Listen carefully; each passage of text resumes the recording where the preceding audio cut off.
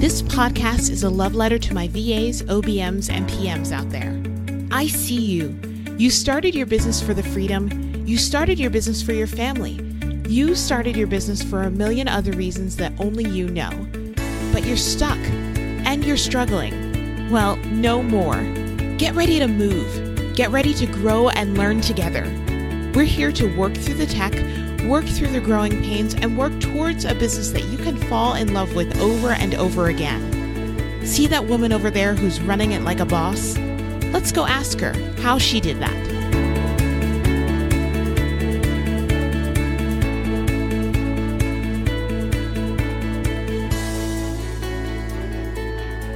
Well, hey there, and welcome back to the How She Did That podcast. I hope you are having an amazing April. It has been a whirlwind once again, but I am feeling out quarter two. I really feel like this quarter has some absolutely amazingness in store for it. So I hope you're feeling the same about the start to your quarter. Okay, today we are diving in to 5 big girl business tasks that you need to get on if you've been putting them off. And let me first say that I totally understand that most of us, when we first get started with our business, first of all, we're not even sure that we're building a business. I know for one, I thought that I was just going to start this VA thing, 5 or 6 years ago at this point, just to make a little extra money. And I had no idea what it was destined to become, basically. And so, of course, we're building the plane as we're flying it, right? And I don't know any business owner who doesn't have to go back and be like, okay, what pieces do I need to clean up? What do I need to do better? How do I need to better support the growth that I'm now seeing in my business and really support the foundation and the ecostructure so that as you continue to grow, you're not creating something that is destined to tumble to the ground, basically, right? We don't want that. So I'm going to give you 5, maybe even 6. I think I've got a bonus one up my sleeve. These tasks are ones that we may not think of when we're beginner business owners, but as your business starts to grow and expand, I need you to focus and concentrate on these things and promise me right now that you are going to take the next few weeks or couple months or quarter to get these things done. Yes. Okay. We made a pact. We made a promise. So I'm going to check in with you in 2 or 3 months. And if this is not done, we're going to have words. There will be words to be had. Starting with number 1, trademarking your business name. Who even knew? Did you know that this was a thing when you first started your business? I know that I just picked a name out of the air. So when I first started, I was Tasha B Solutions, and it was because clearly my name is Tasha Booth. So it made sense to me. Did I even research that name to see if somebody else was using it in my trademark class category thing? Absolutely not. I did absolutely no research on it. And I just got lucky about the fact that nobody was using Tasha B Solutions, because the reality is I have seen it more times than I care to count where somebody chooses a name, they don't research to see if it is trademarked by a company, and then they end up with a nasty cease and desist letter in their email inbox. And that feeling in the pit of your stomach when that happens, how do I know? We're not going to discuss it. But let me just say that it's happened to me. It was totally unintentional and I had to deal with it, right? And it was at a time in my life where there was already a lot going on and it was not fun. So my suggestion to you is, as you are once you have decided that this is a business, I need you to look into the trademark process. Now, the trademark process is not difficult, but it is something that you should have an attorney handle for you, because it's not difficult for them, because trademark attorneys are doing trademarks all day, every day, right? But you are not an expert in trademark. You are an expert in the service that you provide. And so stay in your lane, hire somebody, a trademark attorney, to do this for you. It'll cost you probably between $1,500 to $3,000 to have somebody do it. And it does take about 10 months or more for your trademark to go all the way through. But what that means is once your trademark is all the way through and it's approved, then you are the only one in that class or category that can use that name. So let's say you decided Tina's Virtual Solutions, right? If another Tina's Virtual Solutions popped up and she was doing virtual support or something very similar to what you were doing, you would be the one that would be able to send a cease and desist letter because you're protecting your intellectual property, you're protecting your brand identity, and we want to protect that for all it's worth because it's worth a lot. Yes, yes? Okay, so number one, trademark. Just get the trademark done. In the show notes, I'm going to put a list together of 3 trademark attorneys that I highly, highly recommend. May actually be more than that. And definitely let them know that I sent you. They are all amazing people that I either personally know from Facebook groups that I'm in or have worked with on some of my trademarks. So go see them and just get your trademark done. Number 2, get your contracts reviewed by an attorney. Another legal thing, Tasha. Yes, because all of these legal things are going to be what elevates your business to the next level. So dotting those T's, crossing those I's. Now, those contract templates that most of us started out with are great starting places. But once you've been in business for a while, you want to make sure that your contract is protecting you to the fullest extent of the law. Here's an example from a few years ago. This was when I first started coaching agency owners and other virtual assistants. And we had a situation, not in our agency, but in another agency that I knew about at the time and that I was coaching with, where one of their contractors wanted to work directly with one of the clients that the agency had provided, right? This is an agency owner's like biggest nightmare, that their team member is going to poach their clients. So this kind of happened in that agency. And so they had a non-solicit in their contract with the contractor. So they thought that they were covered. Well, we did a little digging and realized that because the team member was not the one that had initiated the ask, the client was the one that had initiated the ask in terms of, hey, I would love working with you. I'd love to work with you one-on-one instead of working with the agency. How do you feel about that? The team member actually hadn't violated their non-solicit because the client actually needed a non-solicit clause in the client to agency contract. Did you know that? I did not know that until 2 or 3 years ago when we had that situation arise. And so these are the kinds of things that attorneys can look over. They can talk to you about your specific goals for your business, your specific team, your specific setup and makeup and everything. And then they can help you craft that language that is going to be the best and most protective for you. Okay. So we are now going beyond just the basic contract, just the contract template, and getting these reviewed by an attorney. And it's not that expensive to get your contracts reviewed by an attorney. It'll cost you about $500 to $1,500, depending on how many pages it is, how many contracts you have and everything, but it is well worth it because think about that scenario. So that client was lost as well as that team member was lost. And think about it. It was probably more than that $1,500 that it would have cost to review that contract, right?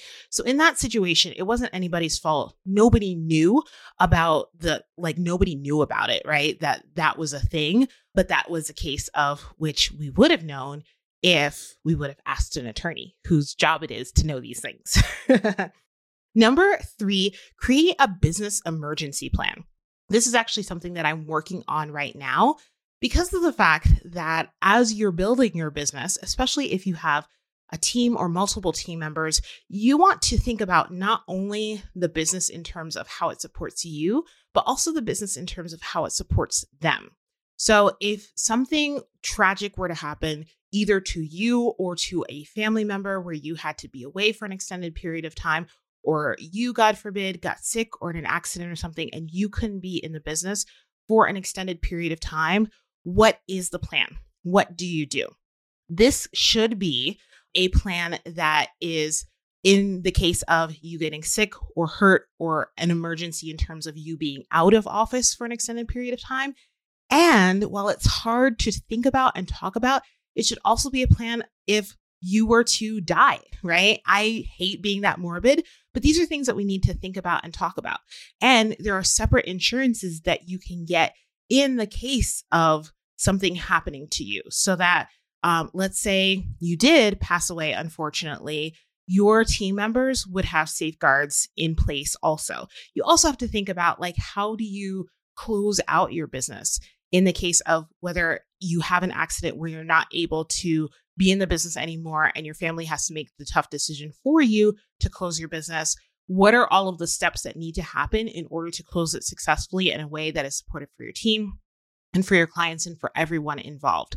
So start thinking about those things now before it actually happens and before you actually have the emergency. We're never wanting to think about worst case scenario, but as business owners, especially those of us who have agencies or who have teams that we are supporting and part like their livelihood, all or some of their livelihood is coming from us. It is such a huge responsibility, and it's our responsibility to care for those people and to make sure they are cared for and protected in that worst case scenario, in case of that worst case scenario. Number 4, invest in branding and a website and maybe some copy. Now, this is one of those things where people are going to be like, but Tasha, I've been in business for 176 years. I've never had a website and I'm doing great. And I'm like, yay, go you. You're awesome. I'm very, very proud of you. And also, comma, there is this thing called the exception and not the rule, right? And I just firmly believe in my heart that if we are presenting ourselves as an online business, the bare minimum that we can do is treat our business like an online business, right? Like I expect Amazon to have a website, right? I expect Starbucks to have a website, like all of these businesses, and they're not even service-based businesses, but I'm just saying we have an expectation that if you are an online business, you have an online presence, right? Or if you're a business in general at this point, you have an online presence. And so one of the things that I noticed, especially when we redid the Launch Guild's website, I guess a year and a half, almost 2 years ago, was that all of a sudden we started getting more elevated clients, those more ideal clients for us, because there was no question mark, right? Right when they hit our website, they saw that we were professional. And yes, we could have been a hot mess express behind the scenes and had a really professional website, but taking that first question of like, ooh, I can't even tell like what they do, or like none of their links work or any of those things, or they don't have a website at all. And so now I have to like guesstimate and go out of my way to message them or email the person or whatever. Make it easy for your ideal client to connect with you.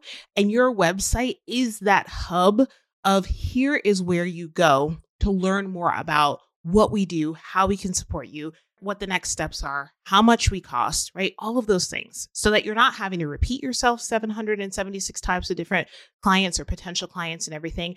And so your clients can see that you treat your business like a business.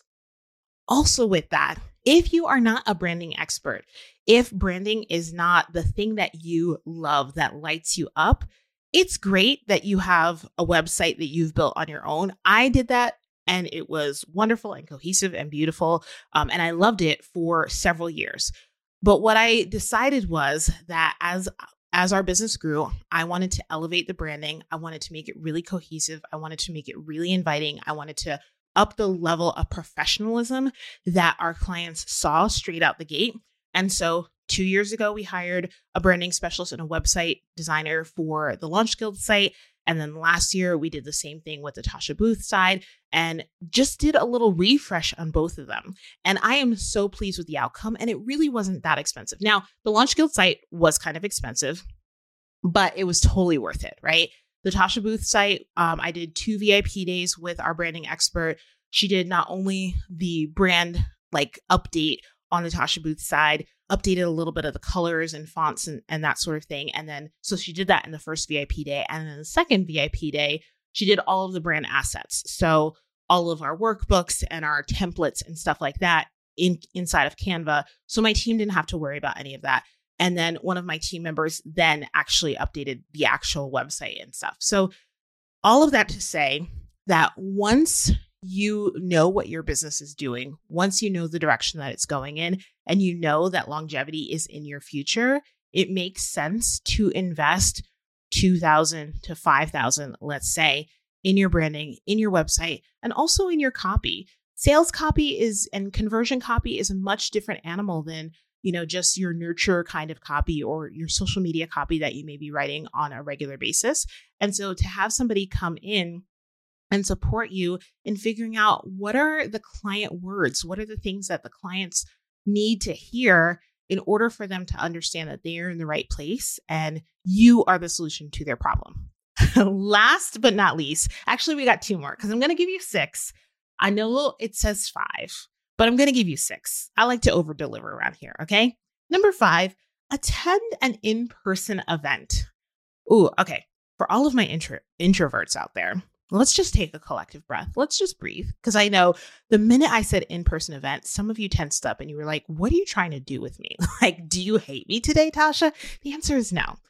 I just know that when you get in an actual room with other people and get to see their eyes and connect with them and go and grab a drink at, the hotel bar after the event with them or whatever, whether it be alcoholic or non-alcoholic, whatever, there is such a difference. There's a transformation.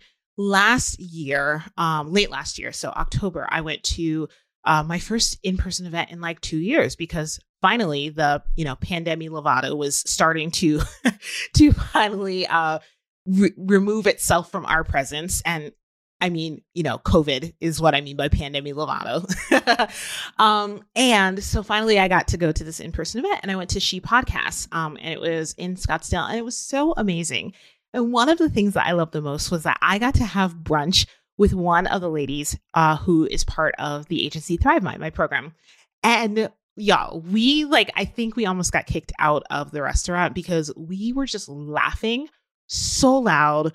We had the most amazing prickly pear mimosas I've ever had in my entire life. And we just had such an amazing time. And it was so transformational. I will use the word transformational for this. To be able to hug her and talk to her and laugh with her and just have that experience. And even if you only go to one in-person event a year or every 2 years, I really think it's worth it to get into a room with people who get you, who are similar to you in terms of what they're trying to build and who you can just talk shop with in a way that it's really hard to do with your friends and family, right? Okay, last but not least, I'm going to give you a number 6. This is a little bonus. And this one is to buy business insurance. Now, some people are like, what is business insurance? And do I need it if I don't have a physical address for my business? If I'm just running my business out of my house, like most of us are, right? The answer is there are different types of business insurance. And the one you probably need, first of all, you're going to go and talk to your business insurance person because I am not that person. But the one that you probably need is called errors and omissions insurance. And the reason for that type of insurance is because, let's say, for example, I'm going to use the example of the Launch Guild, right? So we do launches. We do full service launch support, which means that we're doing the tech and we're doing the design and all those things. So one of the things that we do close to open cart, close to the actual launch starting, is we normally put the cart into test mode so that several members of our team can go through the whole experience and test the whole thing, right? Without having to pay whatever the amount is. Or I'm sketchy when it comes to, or leery when it comes to coupon codes. Well, we use the coupon code, but will it work when we're actually using real money, right? So I don't like using coupon codes. I like putting it in test and then doing it that way. So we do that. Several members of our team go through and test it.